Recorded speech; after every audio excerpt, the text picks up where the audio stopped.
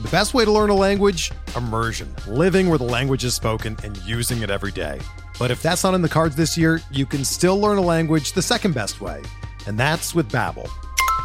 Be a better you in 2024 with Babbel, the science-backed language learning app that actually works. Don't pay hundreds of dollars for private tutors or waste hours on apps that don't really help you speak the language.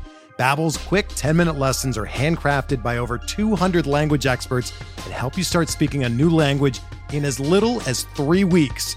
Babbel's designed by real people for real conversations, and their tips and tools are approachable, accessible, rooted in real-life situations, and delivered with conversation-based teaching, so you're ready to practice what you've learned in the real world. Here's a special limited-time deal for our listeners. Right now, get up to 60% off your Babbel subscription at babbel.com/Blue Wire. That's 60% off at babbel.com/Blue Wire, spelled BABBEL.com/Blue Wire. Rules and restrictions apply.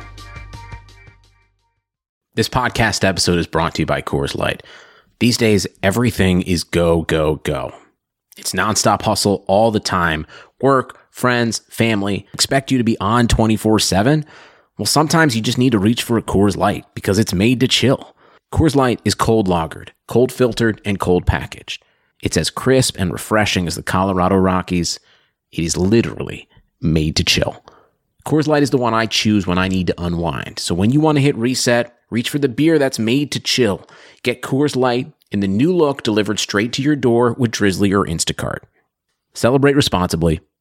Coors Brewing Company, Golden, Colorado.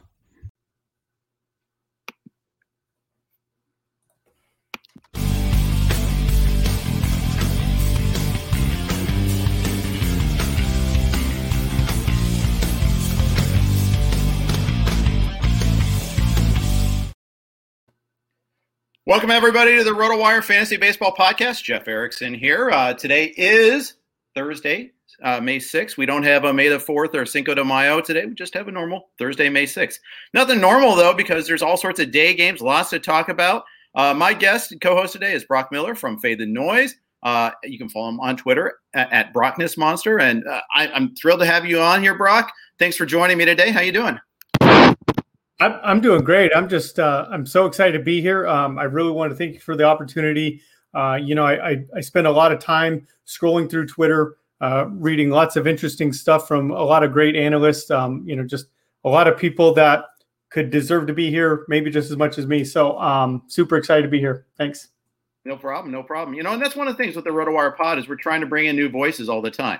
I've been around in this industry for a super long time, but it's easy for me to kind of stay with my old reliables, but this is a great opportunity for me too. I benefit a ton just by getting to meet people. So, and you and I played together in TGFBI, I think 3 years ago, the first season of TGFBI. And that's how I got to know you a little bit online. So might as well get to know you a little bit. We were talking off air about what you do for a living. You're really busy right now. And busy is a good thing. Busy keeps Mostly. the trouble away. Yeah. I've come to learn in my life, busy is a good thing for me. But absolutely, real job sometimes kind of takes over things. And it's one of those things, when it rains, it pours. I hate those worn out cliches as much as anybody, but they've become worn out cliches for a good reason usually. And that's one of them.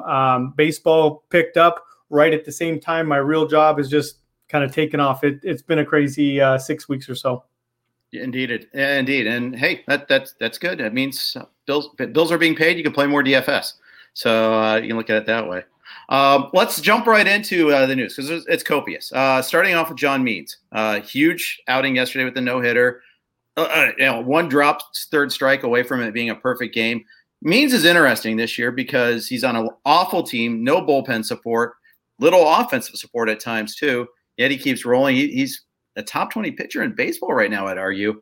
And I didn't argue that enough at the beginning of the season. In fact, I didn't argue that. I was staying away because of the team context. I wish I didn't. I might have to fly another L flag, my second of the year. Yeah. Means is really, he's somebody I've got a long list of guys I missed on. Luckily I've got a big enough list of guys that I didn't miss on that most of my teams are still well within contention. But Means is somebody, I don't think I have him on NFBC leagues. I don't have him in ESPN.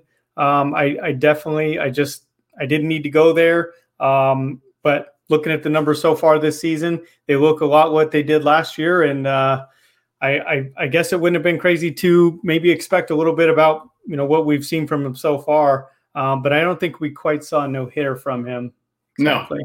Yeah. No, not at all. And the thing is, like, the way I see it too is, he's added velocity. That's the big thing. I think, he already had a sweet changeup, but when you add in that he's add that velocity, it just creates that difference between that and his changeup, and it's just taking it to another level for him. And there's another cliche for you too, another level. Yep. Trying to take a look because I can't even, most of these guys I can recall right off the top of my head where they were going in NFBC. So I'm seeing like an ADP of like 222, and that's just a general ADP across all the different formats that they have there. 222 is going back there with Erod, somebody that was coming off of missing an entire season. David Price, same story, missed an entire season. Mm-hmm. Jordan Montgomery, James Paxton, a guy that we were hopeful. There's a lot of upside there with Paxton, but also a lot of question marks there, obviously, with him. And right there in the middle of those guys, we had John Means staring right at us. Yeah, that's right. And there you go. And it's but you know what? That's useful to do that. I mean, it still means, okay, it's legit. You can trade for him in trade leagues. Obviously, in the NFBC, it doesn't help us. We can still use them in DFS and realize that, okay, this is real. This is legit. Even though if we missed it on some of our leagues, there are other outlets. I always find DFS is like the great FOMO equalizer. If I miss out on a guy, hey, I still can use him. Absolutely. DFS can really be a good hedge for your season-long teams. Guys that you've missed out on, you could just take advantage of him in DFS. Means is one of those guys. He's pitched like a $10,000 pitcher all season long so far, and consistently, in 8,000, 9,000 range. So, how often do you pay up for the $10,000 pitchers when you're playing? Like if you're playing DraftKings with two starters? So that's a really good question, and something that, especially the last week or two, I've really been pondering. I've been playing DFS since I was trying to look it up the other day, so I knew for sure. The first screenshot that I could find was I think in 2013, and, wow. And DraftKings was pretty new then. And something that happens with DFS, it seems like at least with DraftKings is they retool their pricing algorithm every offseason. And every year it seems like it takes April to kind of figure out where the edge is. 2019, it seemed like every slate, it made a lot of sense to grab an ace and then find a guy that was like 5,800 that you figured could go 5 innings. That was the way to go in 2019. Most of my success in 2019 was doing something similar to that. Okay. So far this season, it feels a little bit different, and it makes sense. Take a look at the amount of pitchers that we have that are scheduled to start our $5,800 pitcher. Take a look at those guys. Most of them, you're going to be surprised if they go 4 innings. We didn't have a lot of that in 2019. It's been a lot harder to kind of do that stars and scrubs with, like on a site like DraftKings where you got to pick 2 pitchers. It's been a lot harder to do that. And, with the way that these teams are priced, there's not, I was also looking, weighted runs created plus, just kind of a general stat that kind of encompasses all the offensive output for a team. I was taking a look, and we don't have any of those offenses that have a 125 weighted runs created plus this season. Boston is first right now, and they're 15% above average, a 115. 115 would have put them like 4th or 5th over the last couple of seasons. And so it seems to me like you don't really need that huge expensive stack to go off. We've got some cheaper teams kind of going off so far this season. And so it's starting to occur to me that it's going to make a lot more sense this season, maybe to pay up on pitching on both spots. We've seen a lot of GPPs already, winning rosters where, you had two $10,000 pitchers on DraftKings winning those, those tournaments. And that's a lot of, single entry GPP. Right. That's what I play primarily. I don't play cash games anymore. I don't build, I don't build 150 lineups. I don't max those. I don't even max the 20 anymore. Some slates it makes sense to do that, but I'm mostly a single entry GPP player. And so this year pitching, am I paying up 10,000 at least once, if not twice? Interesting. And you know, I'm not a, I kind of just, I'm a dilettante when it comes to DFS. I enjoy it, but I couldn't rely on it as a living. Luckily, I have my RotoWire's provided a pretty good living for me over the years. So, you know, I don't have to play on my own dime on that as much. But the thing is, we all have, you know, our strengths, right? I think I'm stronger in season long. I'm stronger in just being able to do lots of multiple sports and and that sort of time suck. I mean, to do it right, you really have to put a lot of time in to put your lineups together. And I feel like between my radio and my media responsibilities and just site responsibilities, I don't have time to put together, you know, especially for tournament lineups where I think there's, you know, you have to know like the ownership levels. You have to try to guess at that. That's not a strength of mine.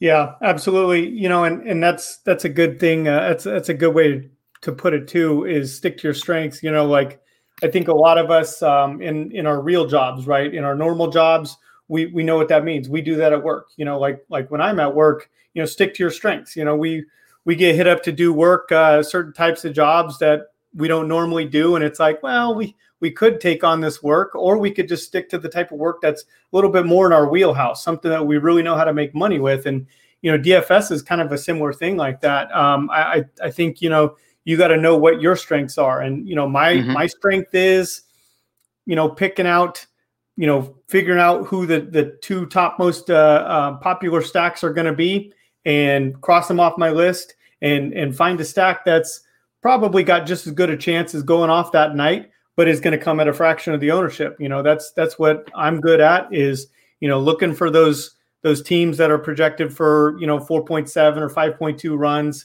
but the people aren't going to be on. You know, look for those funny kind of numbers that we're seeing, you know, especially like right now early in the season. You know, I know like an example here is Detroit's numbers against left-handed pitching. Absolutely putrid, right? I think like a 38 weighted runs created plus or something like that. Well, anyways, Jeff Zimmerman on Twitter the other day put out a link. He wrote an article on his site about how other teams, when, you know, 5 weeks into the season, when they have a split as bad as the Tigers do, you know, so like under a 50 weighted runs created plus or something like that, you know, how do those teams end up finishing in the season? And the worst split at the end of the year, the worst splits in all of baseball, you know, you're talking like a 78 or an 81 weighted runs created plus, which, you know, granted, those are horrible numbers, but, you know, the way that people are putting stock into that 38 number for Detroit now. So you just know anytime there's a left-handed pitcher on a slate going up against Detroit, they're going to be massively popular. And if you can poke some holes in that pitcher, there's a good place to start your pivot right there. And that's a good way to attack single entry GPP. You mean you can't poke holes in Martin Perez? Exactly. You know what? The weather actually gave me an out there. I'll admit to going there. I rostered him yesterday, worked out just fine. And the weather was just enough to scare people off. He was 4% owned, 4%. Wow. So 4% owned against Detroit, you know, left-handed pitcher at 4% owned. I could go for that. I figured he'd be lower owned. You know, if there's no weather issues there, I'll bet you he was going to be more like 25% owned. So sure. Yeah, that makes sense. Today it was weird because the main slate was a day slate. You know, all but like two of the games were in the day slate. And you know, I'll admit I used Evaldi. I was kind of the square as that, and that did not go very well at all. You know, it's ugly. Which is it's kind of a interesting, you know, thing that, you know, you see that. And I feel like it was weird for me is early on, I thought I could handle, I was doing pretty well. I was nailing pitchers pretty well. Lately, it's not as well, in part because guys are getting priced up a little bit too. The guys that I could get in the 7,500, like a Freddie Peralta against the Cubs for 7,500, now he's in the 9,000s, and it's not as nearly as much of a value. It gets a little bit tighter, a little bit tougher. Yeah, absolutely. You know, and then there's a couple of those guys that just it hasn't really adjusted up yet for, you know, like JT Brubaker was still like 6,500 the other day or whatever. Yeah. And, you know, he's been a good pitcher. There's still a couple of them out there, but overall, I agree with that. It's catching up a little bit there. Joe Musgrove is not going to be, 8,500 and 12% owned anymore. People are really caught up to his performance thus far. So, yeah, I think that's right. Okay, a couple other big news items here. Albert Pujols, you've heard of him. The Angels designated him for assignment. He went to them and asked for his release after getting benched last night against Ryan Yarbrough, who had, I think he was like 6 for 9 in his career against him with a couple of homers, or maybe it was 9 for 12. He was looking at all the BVP charts and all that, and he's like, "Hey, you got to put me in. What am I doing if I'm not playing? What am I doing here if I'm not playing in this game?" But this has been building up. He had gotten a decent run of playing time, but they've got guys that are lining up. And Gerald Walsh really should be playing first base, shouldn't be playing the outfield anyhow. There's really not a place to play Pujols when Ohtani's in the lineup. So you can see where this was going. But at the same time, it's a little still shocking to me to see it happen. Definitely. And, it's interesting too. I don't know how this works, but, he has like a 10-year contract, a personal services agreement for 10 years that follows the expiration of his current contract, his player contract. So it's obviously it's not the same thing. He was $23 million a year under his player contract there, but he still has a 10-year deal for the Angels that starts next year. So I don't know what a personal services contract is, to be an assistant or whatever there, but I guess theoretically he's going to be back with the Angels next year, I guess, right? It's kind of like the Bonilla contract, right? It's just I don't know. It strikes me as it's a deferred payment, and they might find a role for him possibly. Or they may just say, just cash it. They may have him coach, or they may just let him just do his thing. I don't know. That's interesting. So maybe that is just a way to push some of that money back. I know that like kind of Philadelphia did that with Bryce Harper. Bryce Harper wanted $330 million, and instead of giving him 10-year and $330 million and having $33 million count towards the luxury tax purposes there, they gave it to him for 13. So he gets his $330 million. If they release him with 3 years left, he's still going to get his money. And luxury tax purposes, they didn't have to. They're further underneath the threshold there. So with Pujols, I mean, he is such an interesting case there. I still remember the day he signed that contract. I still remember a lot of the conversations that came from signing that contract. It's kind of funny is I don't think I'd rostered him in DFS in like 3 years. And I actually got a couple times over the last couple of weeks. I got like a $2,800 home run out of him a couple of weeks ago. He was hitting okay there. And, the Angels, though, it is interesting. I mean, he's just been bad, right? I mean, look at his weighted runs created last year, the year before. Definitely just one of the worst hitters in baseball, right? There's not a lot of debate there. He's been bad, and, that offense is good, even with his, bad number right there in the middle of them there. So, but I think you nailed that. You got to get Walsh in there. You got to start figuring out some of these long-term pieces here. They've really got to put a competitive team out there with Mike Trout, and they've got to start figuring out things soon.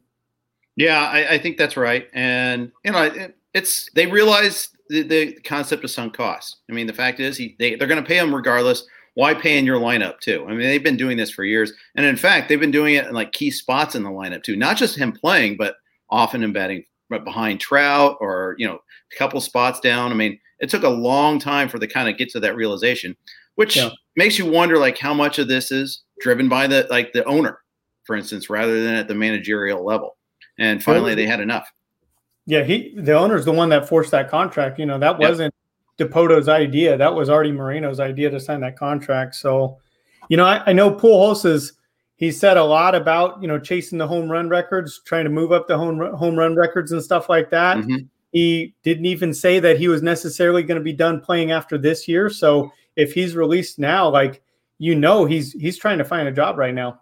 Sure, of course. And that's why he was pushing on that. I've already seen people speculate about the White Sox because they've had a couple injuries, but position-wise, it doesn't really help them that much because they really need help in the outfield. That's where they need the help. They have plenty of first base DH types. And I can't think of a team out there that really needs a DH. The American League teams, last year the National League teams had to scramble a little bit for it. Right. But like the American League teams, all those teams are pretty well built with the idea that we don't have a DH.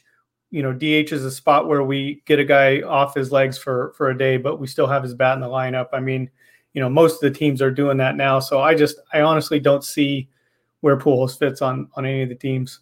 Yeah, unfortunately, I have to agree with that as well. Injury notes. Of course, there are many. There are plenty.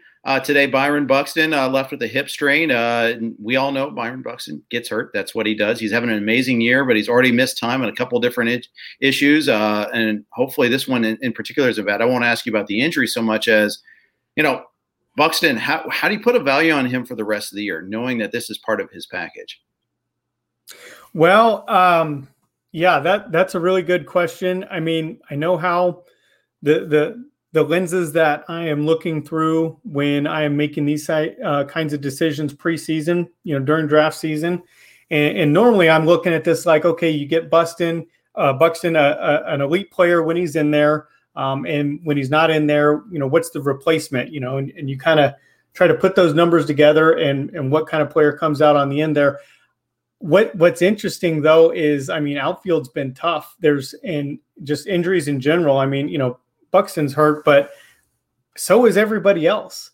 Your right. Replacement for a guy, if you've got Buxton, if he goes on the injured list, you're not replacing him with a decent hitter. If you had asked me this question 6 weeks ago, mid-March, my answer is probably different. Then it's like, oh, okay, you grab somebody off the waiver wire, or if it's a DC or something like that, you're going to have somebody decent. I mean, I've got DCs where if, and I mean, I drafted 6-7 backup outfielders. I've got DCs where if I get an outfielder hurt now, I've got nobody to replace him with. I'm already taking zeros. So, I mean, there's just so little depth out there. Every year we get a little bit more heavy or team offenses are a little bit more dependent on platoons. So there's just not a lot of replacements out there. Yeah, I wholeheartedly agree. And I'm just stunned at how many outfielders in particular. Scott Jensen and I always talk about this. Hard to find good outfielders. I'm thrilled when Harrison Bader is out there, and he's Harrison Bader. He's playing on a pretty regular basis, though. He can get you some power, some speed. Okay, sign me up. I'll try to get him. I think I got stuck with Brandon Nimmo active this week because I had nobody to replace him. He was day to day, and it's like, okay, I had two other outfielders on my bench, and this is one of my main event teams. And there's just Tim Schuler and I who run a team together, and it's like, okay, I guess we should have cut one more guy, but you can only have so many outfielders. On Twitter a couple of weeks ago, I think you were part of this conversation too. We were all having a good laugh about it, where it was one of those situations where you got so many guys that are hurt. You're trying to put somebody in the lineup, just hoping, hey, maybe they come back from the injury list, a couple days earlier. Maybe I can get Wednesday and Thursday at bats out of them. Right. Yeah. I mean, and then you had this tough decision this week. What do you do with Christian Yelich? Okay, he's in the lineup Monday. Let's put him in. Boom, we're back, baby. Let's go. One day later, he's back on the IL. Come on. I mean, I feel bad for him. I mean, of course, obviously, but it's tough. And then you can't even bench your slumping guys when this happens. And, sometimes you've got some guys that are marginal, questionable guys, but playing time's king. I mean, you just need some sort of counting stats. Yeah. I think I have Tommy Pham in like 4 out of my 11 leagues on NFBC. And he's active in every single one of them. That whatever 130 batting average or whatever it is, and batting average. That's kind of the one spot that seems like it's really hurting. People are talking about a lot on Twitter there. A lot of tweets about batting average just being down across the league or whatever. And I took kind of a look at it. I compared. I made like tiers. Like 300 hitters, 200 hitters.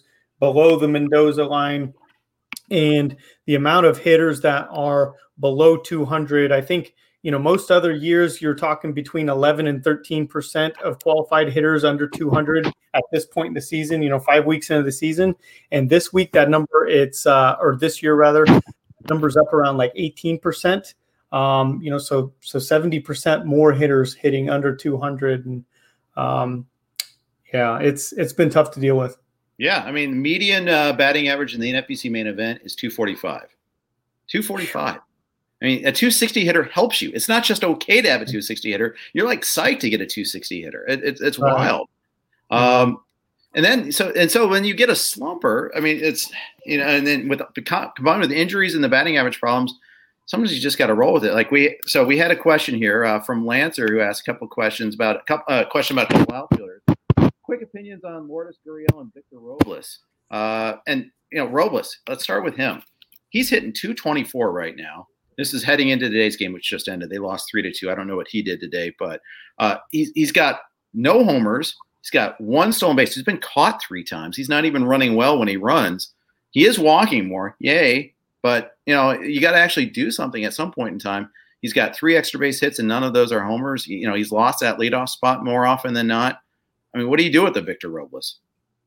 Well, yeah. So he's definitely hitting 8th a lot this year. He's hitting 8th, so he's hitting in front of the pitcher. Not a great spot there. Just kind of pulling up a couple of the numbers, taking a look underneath the hood. The plate discipline there. He's actually swinging the bat a lot less. His swing rate is down to 42%. So that's quite. Usually he's up there about 50%. So he's swinging less, which means he's chasing a little bit less there, but the quality of contact just must be absolutely horrible if he's chasing less and he's still putting up like absolutely no numbers, because it's not like this guy was a complete bum. What was that? 17 home runs in 2019. That was his kind of first shot at having the job there. 600 plate appearances, hit 17 home runs with all those steals. So this is a guy that we've seen. The walk rate's 12%. It looks. I mean, if you're really looking for some silver lining on this guy, he's definitely taken a different approach at the plate there. 12% walk rate this year. Years past, he's a 5% walk rate type of guy. So, for context, that means he just doesn't walk. 5% is pretty low there. So he's definitely making a noticeable adjustment at the plate. It's not working out so far. I kind of, when a guy who's good enough at baseball to the point that he's made it to the major leagues is making big changes like that, like those changes haven't paid off so far. I've got to think he finds a happy medium there between this new approach and the old approach. And I think, we're not going to see as much power as we saw from him before. Maybe he's not that 20 homer, 30 stolen base guy there. But I think he's going to be able to get back to some kind of, respectable levels there. I just hate the StatCast stuff, though. I mean, average exit velocity, hard hit percentage, they're all down. And they were down even in 2019. That's the thing. Scott Genstad is always, talking about that. But, yeah, and, you start hitting the 8th a lot. That means fewer running chances, especially with the lack of DH. It's a real problem. I don't know what I only have him in one league, and it's an OBP league, so he isn't killing me as much. But, yeah, I expected him to run. When I get everybody healthy again in that league, I'm going to have to make a hard choice on him pretty soon. And it's a keeper league, too. It's a long-term dynasty league. It's XFL. So I've got him at a great deal, and it's slow acceleration, too. And, it's just but you got to produce at some point. I mean, we only have 15 keepers. You have to make that decision. And, I made some decisions, I let some other potentially useful guys go because I wanted to keep the long-term upside. But at some point you have to start delivering. That's a tough call. The Blue Jays, Lourdes Gurriel, I mean, they bought some time with him because George Springer's going back on the IL. And judging by the comments I saw from the Toronto beat writers today, they're thinking it's going to be more than your 10 days with this back to the IL trip because of his quad injury. But Lourdes Gurriel's batting 8th in the lineup again, too, a lot. He's not hitting for average. That's the one thing he was supposed to be able to do. He's hit 221 going in today, 2 homers, 9 RBI, 8 runs, and 1 stolen base. That for a top 10 round player, that's just not getting it done. Yeah, I'll take a look at his numbers real quick too. And, the batting average balls in play is down a little bit and stuff like that, but absolutely no power from him. It's, looking at the rankings, looking at the numbers there. I mean, it's supposed to be a 50 hit tool, it's supposed to be a 55 raw power. We're supposed to see a lot more out of this guy than we've seen from him so far this season. But, as a guy that already didn't walk, and he's not walking at all this year, that he didn't really have any room for that to get any worse there. So he's got a 58 weighted runs created plus so far this year, and he's definitely earned it. But, that said, man, it's kind of strange when a guy, let's see, last year 135 weighted runs created plus, the year before 124. It's kind of hard to put up numbers that solid for a couple of years and then just disappear. Not going to say that it doesn't happen because we've seen it, but it's pretty unlikely. So there's got to be some kind of a rebound in this guy. But it's one of those guys, like you said, you're hoping for some batting average from him, but he's not going to hit that many home runs. He's got a little bit of power. He's not going to steal. It's a tough spot because this is a guy that you don't want to trust, but there's not a lot of depth on the waiver wire. Yeah, I'd trade for him, I think, in trade leagues. I think you could probably get him at a reasonable price. You just point out, well, I'm short an outfielder. You can't, you kind of like, okay, you list him among the choices that you're seeking out. And of course, the guy who's got him rostered will probably rather trade him than someone that's doing better right now. And hopefully, kind of approach it like that. And otherwise, if he doesn't want to trade Lourdes Gurriel and he thinks highly of him, just like you might maybe you get another outfielder that's doing better. But either way, you're trying to find somebody there. Well, I think it's probably whoever has him is deciding between trading him and cutting him, right? Yeah, that's right. Chance for that too. So. Yeah, that's also true. Okay, a couple other injury notes here. Anthony Rendon, just went back on the IL this time after falling a ball off his kneecap. This is the second trip already this season. He had a little bit of a slow start last year because of health issues. I mean, it's part of his bag as well. Same as like we were talking about Buxton earlier. It's kind of similar to that here too. Yeah, Rendon is, extremely talented player. Both sides of the ball, obviously. Somebody that played an integral role in that World Series that the Nationals won in 2019. But man, after he locked into that contract, it's been one thing after another for him. I mean, even in the shortened season last year, I know that he was somebody that I valued in drafts just because he felt like maybe like a third round guy that was more being drafted further down fourth and fifth round there. I didn't really like third base much after if it wasn't Machado or if it wasn't him or Devers, those kind of three top choices there. Anything below, or Jose as well. After that, I didn't really like a whole lot of the options there, but it's been a tough go of it. And, for me, a lot of the notes that I'm taking with this is, you take Rendon out of that lineup and, of course, Mike Trout's hitting 400 and we don't even really expect that to come back down at all. Like maybe he's just going to hit 400. He's that good. And Ohtani's great, of course. And, Walsh has been solid against righties. I think Walsh overperformed a little bit last year. I'm a fan of Walsh in DFS in certain scenarios there, but that lineup's getting a little, watered down there. So we'll see. Maybe they can call up, Joe Adell, somebody who was obviously a horrible debut there, get some reinforcements for that lineup because, the Angels performed pretty well this year. But if Rendon's going to be out for a while, I don't want to see where that ends up. Yeah. I mean, and the thing is, it's like, I always argue the Angels seem to be this, like the sum is less than, the whole is less than the sum of their parts. They have Trout, they have Ohtani, they have Rendon when he's healthy, but they don't put it all together. They always seem to be like, oh yeah, this should be a really good team. You look at Trout, you start with Trout and you look at some of the other issues, some of the other top players say, this should be a pretty good team. And then you look at them with their 3 games under 500, 4 games under 500. What's going on again here? And I know a lot of that could be arguably his pitching, but I wonder what's going on with them. And it's tough when you lose one of your key players. Yeah. They don't have a lot of room. They don't have depth. They're kind of the anti-Dodgers, right? The Dodgers usually, somebody gets hurt and they're going to replace him. Like last year, if Turner was hurt, they replaced him with Edwin Rios, who's a guy that looks like somebody with regular playing time could post like a 300 ISO or something like that. That's the guy that you replaced, one of your stars with. The Angels are definitely different than that. And and even we're kind of seeing that the Dodgers are a little bit different than that this season. Their depth does not look the way that it did last year, but our guy Rios in particular has really struggled, and that's unfortunate. I had him in a lot of DCs early on. Yeah, especially early on, he was a great target there when we didn't know that Turner was coming back or not there. I think I've got him in a couple, and I what is he like? 0 for the last 30, like something like that. Horrible, and And if it isn't bad enough that the guy's 0 for 30, I watch pretty much every single Dodger game. So I've gotten to watch every single one of those 0 for 30. And they're horrible. It feels like one Uribe from whatever 7 years ago. There's a throwback. Yeah.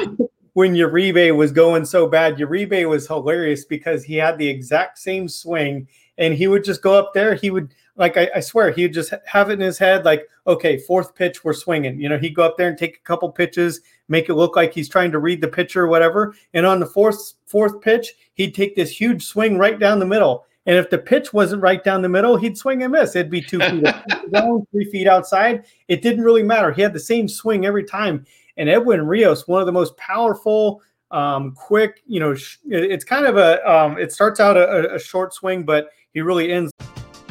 We're driven by the search for better. But when it comes to hiring, the best way to search for a candidate isn't to search at all. Don't search, match with Indeed.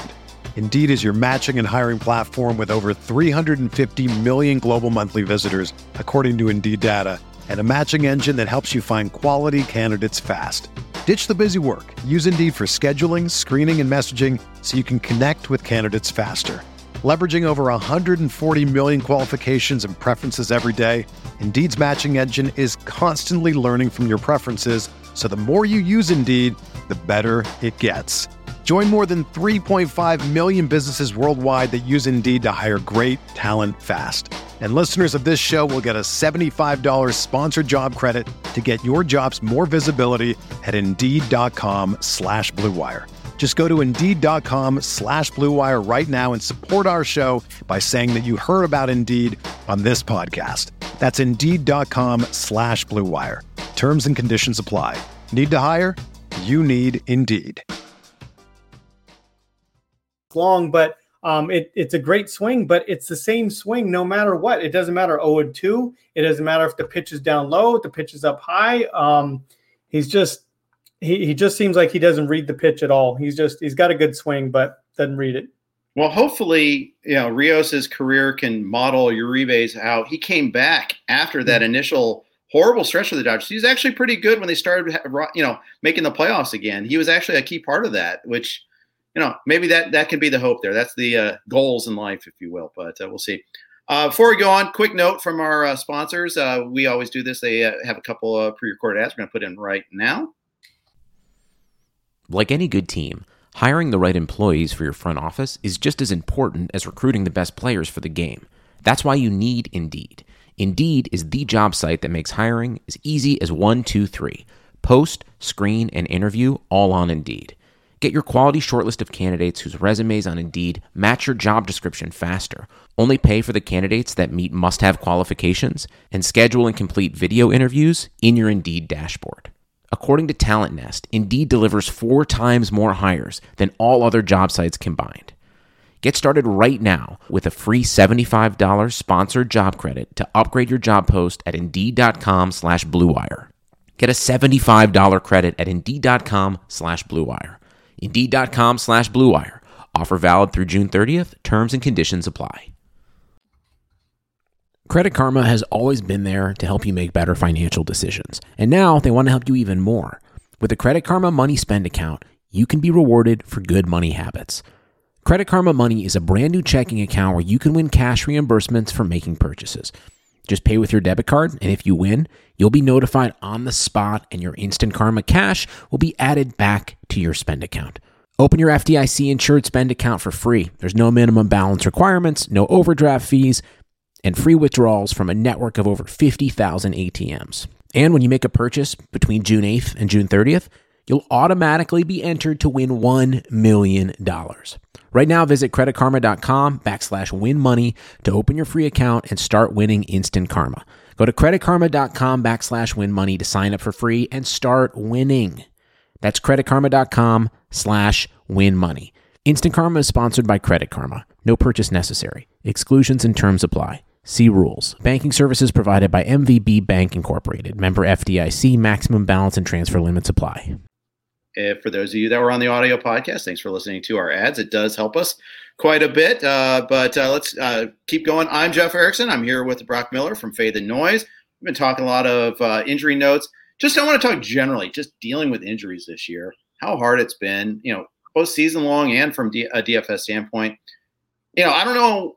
I've seen some pushback from like Will Carroll suggesting that the injury numbers aren't higher than they are, but I got to tell you, I feel like they're higher than ever. If I'm going on based on a feeling, I'm right with you. It feels like there's so much news. It's so much to keep up with. And, based on that alone, I could tell you there's more injuries, but I saw some numbers from Derek Rhodes on Twitter. I don't know if you have him on Twitter. I do. He's kind of the injury guy there and does a great job. And, and he ran through the numbers and they're definitely up. There's definitely more injuries. And then I think on top of it too, guys are getting nicked up and it seems this is one of these things that I can't prove and I have no numbers for, but it seems like, teams are a little bit more likely to rest guys. I think they're kind of seeing, how these guys or they're taking more into context how guys are performing when they are nicked up. And right. They're getting guys time off a little bit more. They're using the bench guys a little bit more than they have in years past. If your star player's nicked up, you sit them down. In years past, some of those guys, your top players are playing, 155 games a year. I think it'll be interesting to see how numbers come out at the end of the year, but I don't think you have hardly anybody playing 160 or 150 games this year. I agree. And, funny thing is I thought it would show up a lot on the pitching side. I didn't realize it would affect the hitting side nearly as much as it has. I think that's the thing that's caught me off guard. Yeah. Yeah. Between the, abnormally low batting averages early in the season, and then the injuries on top of it. I mean, it's been quite a scramble. It has. I was reading a tweet too that the start of the minor league season is tracking similarly too. That it's sloppy play at least. Strikeout rate in the California League games early on is super high. And the errors are also high in the first few games too. I mean, it's a few games. We're talking 2-3 games here. So, say what you will about the sample, but at the same time, it just shows. I mean, these guys have been off, and then the minor league guys, they've been off for 2 years. We saw Hunter Green. He had his first start yesterday in over 1,000 days, which is just wild to me. But, for anybody that didn't get to the, alternate training camp site or even worse, they just, they didn't get anything at all. I mean, it's just got to be such a ramp up here. I think we're going to see a lot of minor league injuries too. Yeah. And that kind of makes sense. You play golf, right? Yes. Poorly, but avidly. Okay. So imagine you only went to the driving range for a year and a half. You just never got out on the course. So you're not like not playing golf at all. You're not like not touching the golf clubs, but you haven't been out on the course. You haven't, really put it to use. You've just been at the driving range for a year and a half. And then you go back out there to play around. It's not going to be the same, Nope. Practicing for a year and a half isn't the same as, mixing in the final version there. You're not playing any games. You're not out on the actual course, putting it to use. So I think that makes sense for me. I play some golf as well. And, that makes sense for me. And seeing that from the minor league guys just kind of fits right along with that. You're out in Riverside, right? So the side of the river. Yes. Yeah, so it'd be like going to Oak Quarry after not playing any course for about a year and a half, playing a hard course and playing it from the tips. A beautiful course, mind you, but it just doing that without just having just going to the driving range where you have and one where you can't hit driver too, like a short driving range or something like that. And you're only hitting off of mats. That's it. That's almost what it's like there, the controlled environment. So yeah, I agree. Be really difficult. That's the analogy: hitting off the mat versus hitting off the grass. There you go. Yeah, there you go. Indeed. Okay, let's talk a little bit more about what you're doing DFS wise. You mentioned that you like doing single entry contests the most. Why did you stop playing cash games? So that was something that kind of happened over the course of a few years. Cash games, it's something that I quit playing in baseball, but not other sports. And now I mostly just kind of take the off season off. Okay. I do so much for baseball between season long, between DFS, between writing. Last year I was doing a solo podcast, which was just absolutely taxing. I got to the end and, everybody's tweeting about NFL DFS all day. And I was like, I don't care. I'm not playing. I don't want to watch. Nothing. So I just needed the time off. But after I quit playing cash games in baseball, I was still playing cash games in the NBA, and I think that makes a lot of sense. The NBA is such a in NFL too. Those are sports where DFS wise for playing cash games, you're really just trying to predict volume, and with that volume, a certain floor of fantasy points are going to come along with it, and that's easy to do. That's something that if you're good at it, you can string together 7 straight good days, in NBA cash games. In baseball, there's the variance is just way too high in baseball. In 2013, 2014, I would get on and read Roto Grinders articles and read about, in Fantasy Insiders articles and read about playing. And that was the big thing. Play cash games. You can put 10% of your bankroll into GPP, but you want to focus on playing cash games and kind of build up that bankroll. And, back then the rake on the DFS sites was like 8% or whatever. The rake now is like 15, 16% in cash games, I think. Yeah. It's doubled, and you might not think that affects you, but it really does in the long run. There's been a few articles posted by some of my friends on Twitter over the last, actually, especially over the last 6 weeks. This year people are really, the word's getting out on game selection and DFS, and to win in cash games, I mean, you got to win 70% of the time. And if you're winning 70% of the time, that's an 8% return on investment.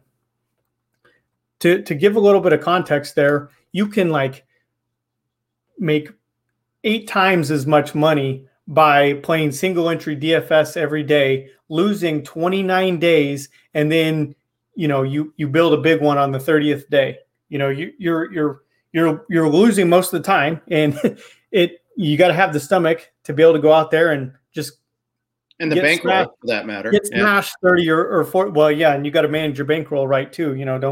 Don't go out there and putting 25% out there on any given day. But yeah, you've got to have you got to be able to commit to the process and lose for an extended period of time. But if you get that big one, on that 30th day, that makes up for it tenfold. You're going to make way more money than you would have even if you were out there, cashing in cash games 70% of the time.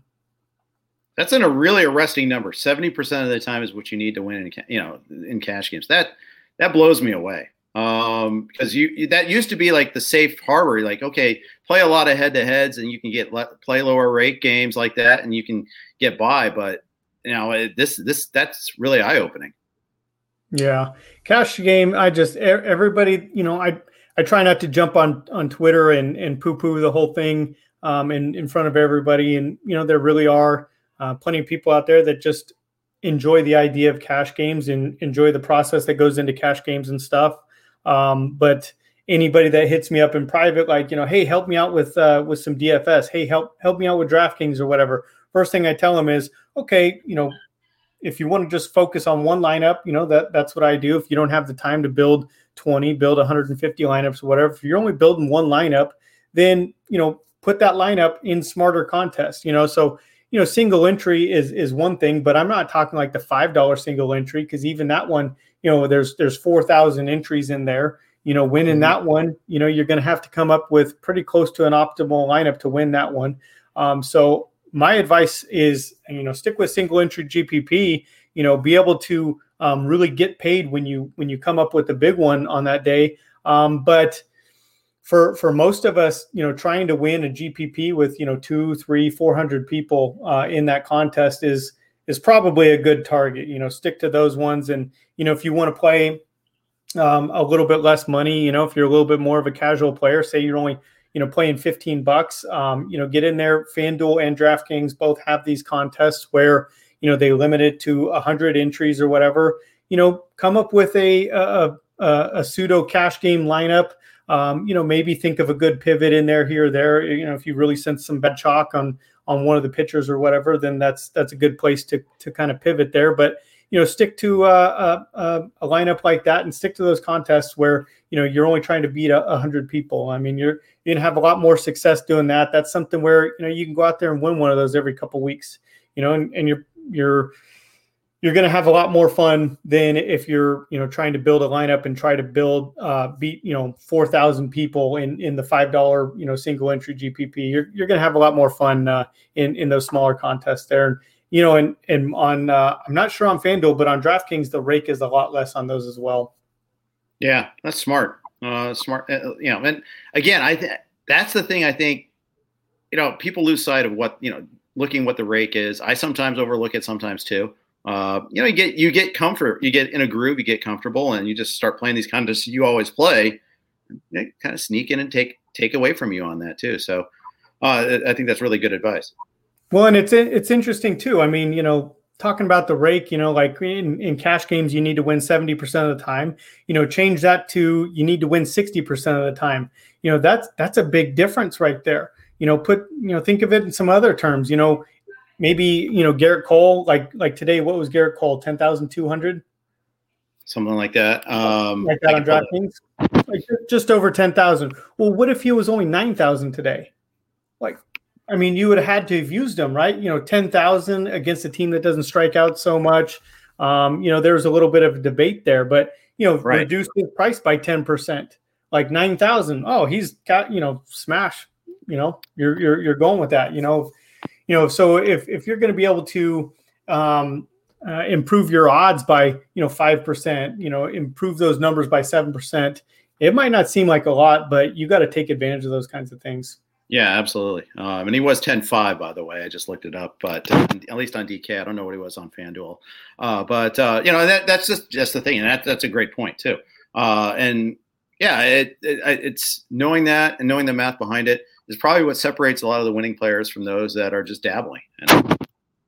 Yeah, it's one of those things. And single entry GPP, especially if you're talking about a contest with 100 people or whatever.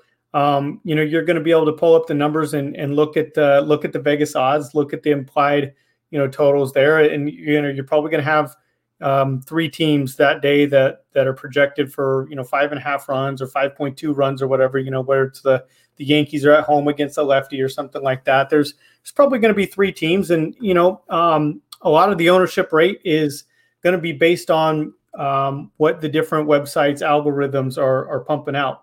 And a lot of the projections that come out lean on those Vegas numbers quite a bit. So that'll kind of give you a good guide as to which teams are going to be the highest owned teams. And, on those days where, the Yankees are projected for like 5.7 runs or whatever, if it's a little bit of a shorter slate or something like that, you can expect those guys to be probably, 40% owned, right?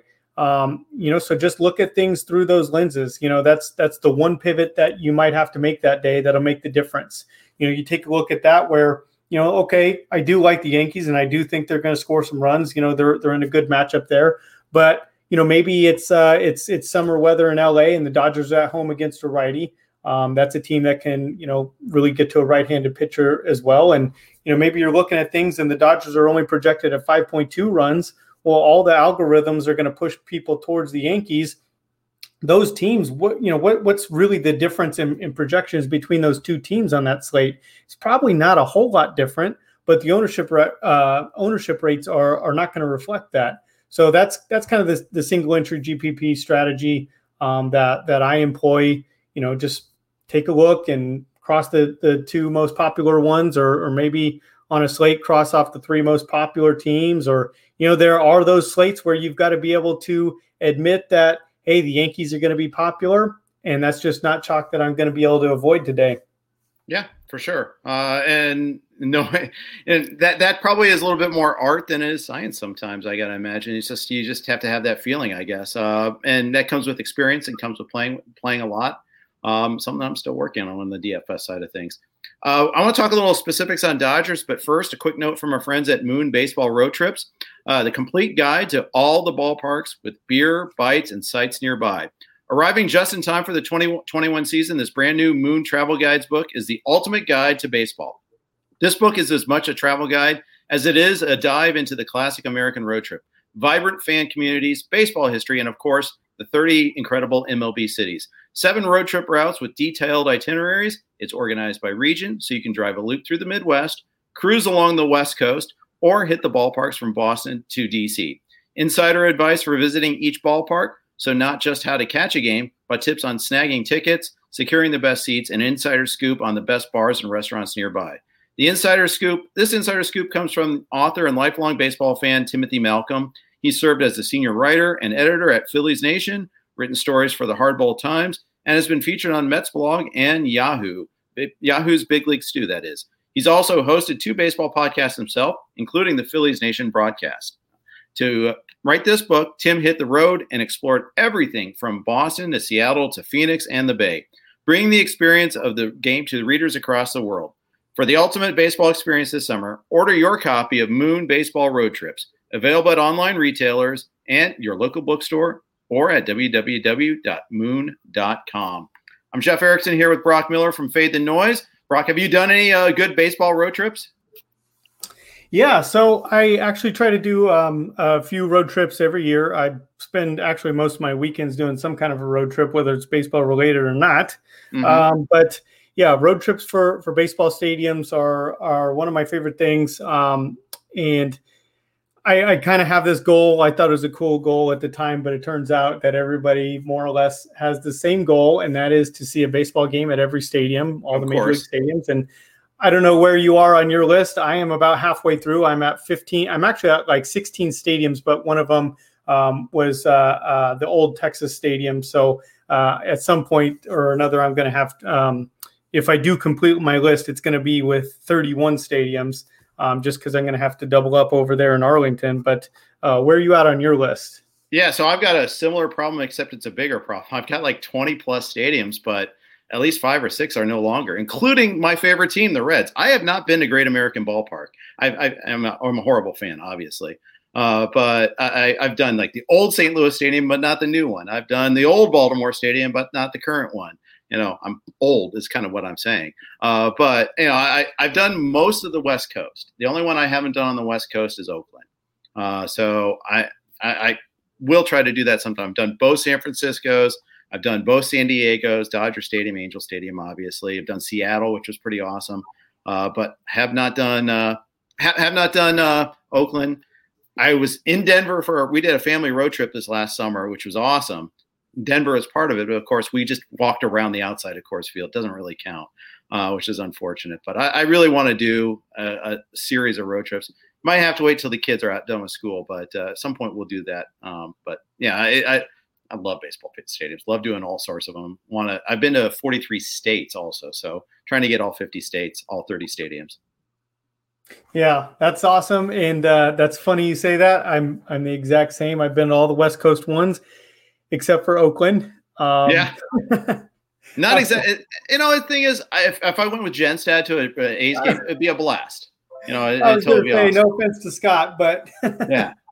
But it's hard to want to go to that stadium, especially if they're seeking a new one out anyhow. Although that seems like that's never going to happen. It's like the white whale trying to find a place to build a stadium. No one wants them.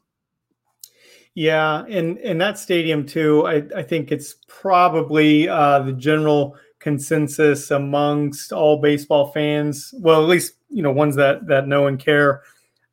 If you had to just kind of make a list, if you only got to go to like a couple different stadiums, that's probably the one that's least likely to make it on your list, I think.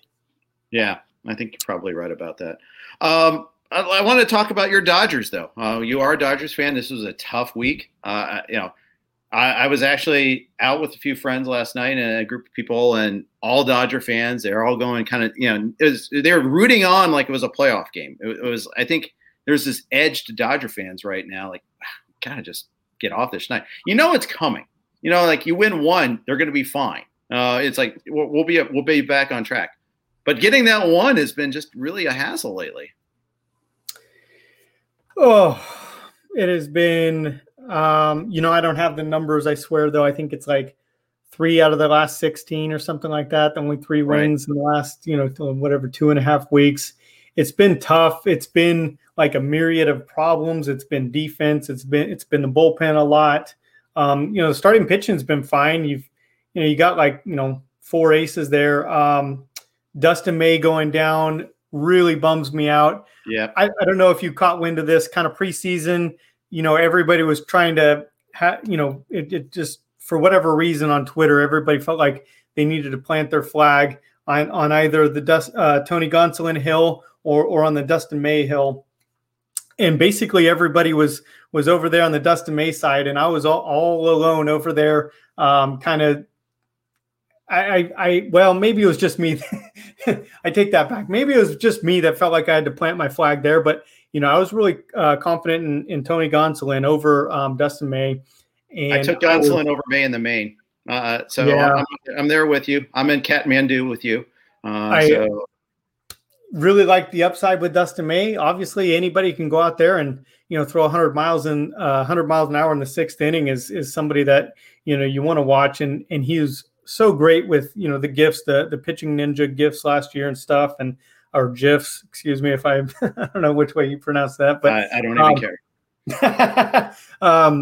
So Dustin, I mean, he was really taking a step forward. He was really proving me wrong, and I couldn't have been more happy to be wrong. Really just, watching him be out there and thrive. He was missing bats. I don't know. They really just changed around the way that they were attacking hitters with his arsenal, and just not shocked that a team like the Dodgers was able to figure that out for him. And then he gets hurt. Looks like we might need another hill. I mean, Gonsolin might come back. They're saying in like 3 to 4 weeks, and they're hoping to get him up to 4 to 5 innings. We might have to go find a little molehill, a Hosea Gray molehill, or Mitchell White. I don't know. I remember seeing Mitchell White pitch in Rancho Cucamonga like 3 years ago, but he's not bad either. I mean, but it's just kind of funny that a team with so much depth is just running thin right now, and I think they'll get some of these reinforcements back, but. When their depth guys aren't performing, we talked about Rios earlier. It really stings. And I think they've had like 12 pitchers go on the IL. Alexander went on today. Although they did get Joe Kelly back today, so it's a trade-off, I suppose. But it's just they've been really pushing that depth angle this year.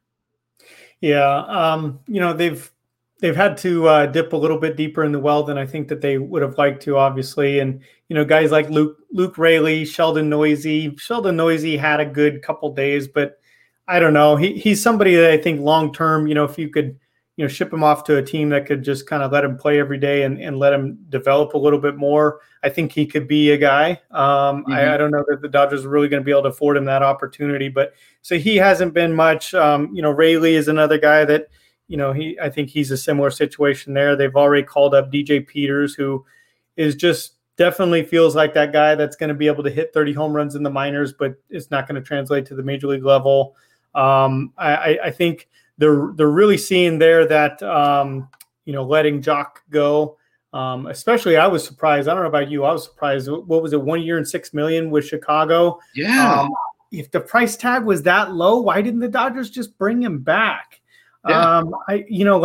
Of course, if he was going to go out there and get a big deal, then I can see like, okay, you're the Dodgers, you're going to find somebody or whatever. But for 1 year and $6 million, come on. I think that they're kind of hurting there. I feel like they, injuries aside, they had capably replaced Kike Hernandez. Zach McKinstry was playing pretty well there, and he's a guy, he hasn't put up any flashy numbers in the minor leagues, but I think you can look at some of the underlying numbers, that walk rate and some other things like that. Mm-hmm. And I think you could see that McKinstry is a guy who is going to be a solid major league player. He's probably not going to be an everyday player at any one position or whatever. But I think he's going to kind of go the way of Kike Hernandez, be a useful utility guy that they can use for a couple of years. And then eventually, maybe he can move on to another team that wants to play him every day or whatever.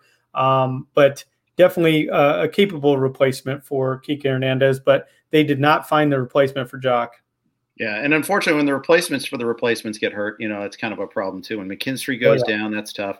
It's funny you mentioned Jock, because Scott Genstad, co-host and friend of ours, asked if some random person were to have to bet on Jock Peterson's batting average at the end of the season, will you be willing to add 50 points for each bat flip for walking off homers that are really routine flyouts? Referring to last night's game.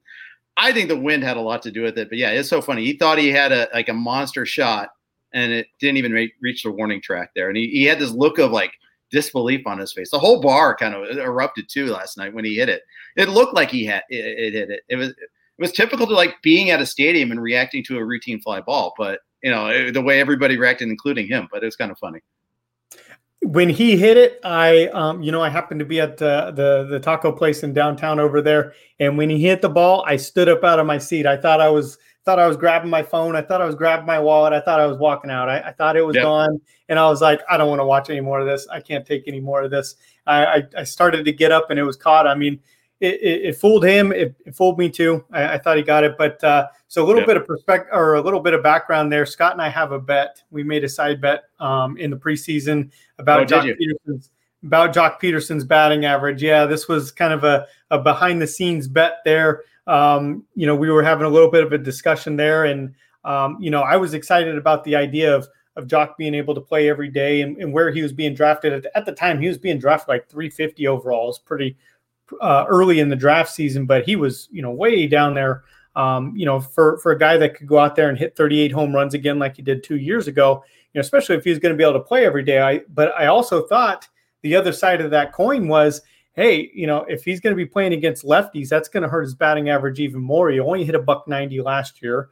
Even with a little bit of luck this year, I thought, I can't remember our bet. I'll have to go back through the DMs to verify. I can't remember if we put the number at 222, 228, somewhere in that range. I thought he was going to hit below that number. I got the under. Scott has the over. So looking at it, so far, not so good. He's hitting $143. It is early, but it's I'm a little bit worried. I'm feeling good about I'm feeling good about my bet because there's a lot of guys hitting $143. There's a lot of guys hitting $170. Batting average is down already, and if Jock's going to struggle at all, I don't know. But he started out. It's Chicago. It's cold up there. It's going to warm up. They're going to have those games where the wind's blowing out there. I think. Jock's definitely going to rebound. I hope he does. I made this bet sort of against him in a way as a hedge because I drafted him a lot in a lot of. Well, and in spring training, you were probably feeling pretty good too. He was killing it in spring training. He was mashing. He looked like he was going to make the Dodgers sorry. So, yeah. I hear you. It's still time though. I mean, the weather. I mean, the Cubs have played in a lot of crappy weather. They have some of the extreme slumpers out there. I don't know. I think there's plenty of time for it to turn on. He just has to stay out there long enough. I think that's the big key is just staying healthy. But I think it's coming. A couple other questions before we wrap up here. Fantasy Football Ninja asks, when do you think Eloy will be back? Worth a stash in a redraft? Unless you have an IL spot, no. I think if you have an IL spot, sure, park him. But I wouldn't go out and try to find to pick him up. I don't see him coming back until August, maybe even September. So hard to tell with the long-term injury like this. Yeah, I think we're probably 2 months away from having to make that decision. Maybe maybe late June, people start, thinking about it. I think you got time to kind of wait and maybe hear some news on it a little bit there. Maybe in a normal year, yeah, sure. Go for it. Like in a normal year, go pick up Chris Sale right now. Right now, you need all those bench spots. There's so many injuries. There's so many players being platooned. A couple points that we already made these points already, but they're going to apply again here. There's a lot of reasons why you need every inch of that bench. Yeah, you sure do. You play a lot of games in the NFBC platform, whether it's a DC. I know you're at least in one online. I think and obviously TGFBI, and you just know the stashes kill you after a while. I mean, yes, everybody remembers Mike Trout, right? Okay, you stashed him, it worked out great. What about all those other guys that didn't get the call up right away? It's tough. I'm holding on to Wander and in a DC, it makes sense a little bit, but it's tough. You're holding on to those stashes. Meanwhile, you're losing all those at bats from guys that are hurt. It just adds up after a while. Yeah, no doubt. Most of the leagues that we're kind of looking at these for, the OC championships, TGFBI, those kinds of leagues and stuff like that, you're looking at a pretty limited bench and you need that because, not only for those injuries, I mean, the stuff that's just happening on a daily basis, it doesn't feel like in years past, getting in there and adjusting rosters for the weekend series was quite a big deal. I mean, every single one of my rosters, I have to take out a hurt person for the weekend series every single week. I would do that. I always felt like in years past it was going a little bit above and beyond, where I'd get on there Thursday night and kind of roll through and look at matchups like, oh, okay, you're going up against the Nationals. You're going to see Max Scherzer and Steven Strasburg or whatever. Like, okay, things aren't looking good for you. Who else is on my bench? I felt like I was going above and beyond to do that. This year, you've got no other choice but to go through there because you're pulling out hurt guys. Yeah, I think you're right. I think you're right. It's like, it used to be like, okay, well, we can look at platoons. We can, good ballpark. We'll choose that. We have choices. No, it's just like, I don't want to take a zero here. I don't want to take a zero. Then, sometimes, and then of course the guy gets hurt on Friday night. It doesn't matter anyhow, but so it goes. Last question. Nate asks, Madrigal for Matt Chapman. I answered this on Twitter, but I want to get your thought. AL only, 2 reserves, one of which he has Wander Franco stash. He has Fletcher, Nicky Lopez, and Lurie Garcia eligible for second base. So it feels like he can spare him. Would you trade Nick Madrigal for Matt Chapman? I kind of I didn't end up with a lot of Matt Chapman through draft just because I was a little bit worried about that offseason surgery there. But yep. He's looked okay. He's hit, probably hitting a $180 like everybody else there. I looked at that question on Twitter, and my answer is a little bit less about him, and it's more about Madrigal. Madrigal looks kind of the way that we thought he would. He's got no home runs. He's hitting 300, but he hits 9th in that lineup. It's not a lot of chance for him to move up there. If he's going to hit an empty 300, the big thing with him, and I think you're going to notice this as well, he's stolen 1 base so far. It's not like he's only been on base 3 times. Like, come on, 1 stolen base with all that speed. He's hitting 9th and he's not running. He'll probably run a little bit at some point at least. But who was the other options? The guy had somebody else at second base who. Yeah, he's got Fletcher. He's got Lurie Garcia. Yeah. He's got like 3 guys that are eligible at second. So it's not like you'd be short there. I mean, they're not. It's an AL only though too. So keep that in mind. It's like playing time's king. I get that. For me, it's a snap call. The only thing it'd be is like, okay, I'm hurting on batting average, and you don't want that because Chapman's going to hurt your batting average comparatively, but you're going to get so much more. And I'm looking at Chapman's game log too, and he's starting to come around. Like in the last, I think he's got like a 900 OPS in the last 14 days, 8 something in the last 21. So after an awful start dealing with that hip injury, seems fine now. Yeah, no doubt. And David Fletcher is gonna be a guy. It's not. You weren't playing Madrigal at third base anyway, so I don't know what the other option at third base is there, but it's not like Madrigal is going to hit 340 and you're going to want to replace David Fletcher with Madrigal because David Fletcher is probably going to be hitting 320 for you. Andy hits at the top of that lineup. He's got Mike Trout behind him. He's going to have the counting stats. He's going to score a lot of runs. He's even been running. I think he actually has a few stolen bases, so he's outrunning Madrigal. You're probably not going to replace Fletcher with Madrigal anyway. So I'm with you. Absolutely. All right. Thanks for the question, Nick. Hey, before we sign off, Brock, what are you working on? Where can people find your stuff? What's the best way to get a hold of your advice? Yeah, definitely. Follow me on Twitter there. I am working with FTN right now. I do a semi-weekly podcast with my buddies Matt and Matt over there for FTN.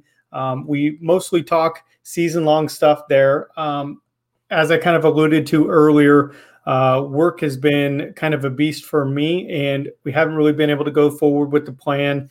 With our initial plan, I had planned to be a little bit on their DFS show with them in the mornings, talking DFS and stuff like that, and that hasn't quite worked out yet. I think things are calming down a little bit, and you're probably going to see a little bit more from me at FTN in the near future here. So we'll just kind of have to play it by ear there, but definitely hit me up on Twitter. As busy as I get, I always answer every single question that comes to me on Twitter, whether you just, write me there or send me an inbox, whatever. I'm always down to help.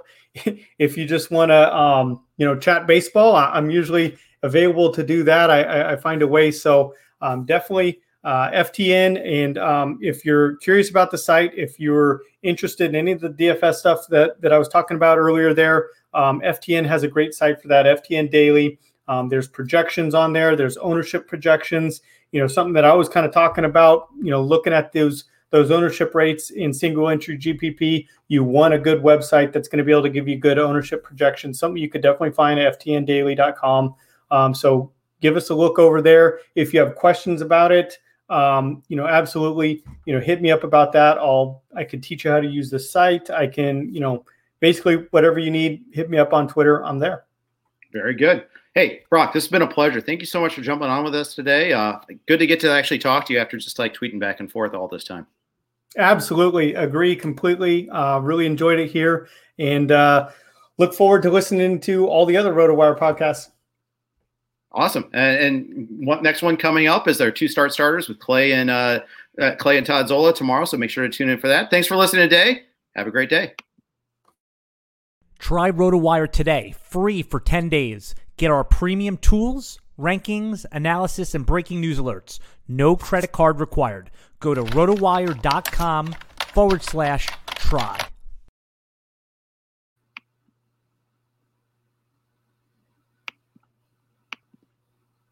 Everyone is talking about magnesium. It's all you hear about. But why? What do we know about magnesium? Well, magnesium is the number one mineral that 75% of Americans are deficient in. If you are a woman over 35, magnesium will help you rediscover balance, energy, and vitality. Magnesium supports more than 300 enzymatic reactions in your body, including those involved in hormonal balance.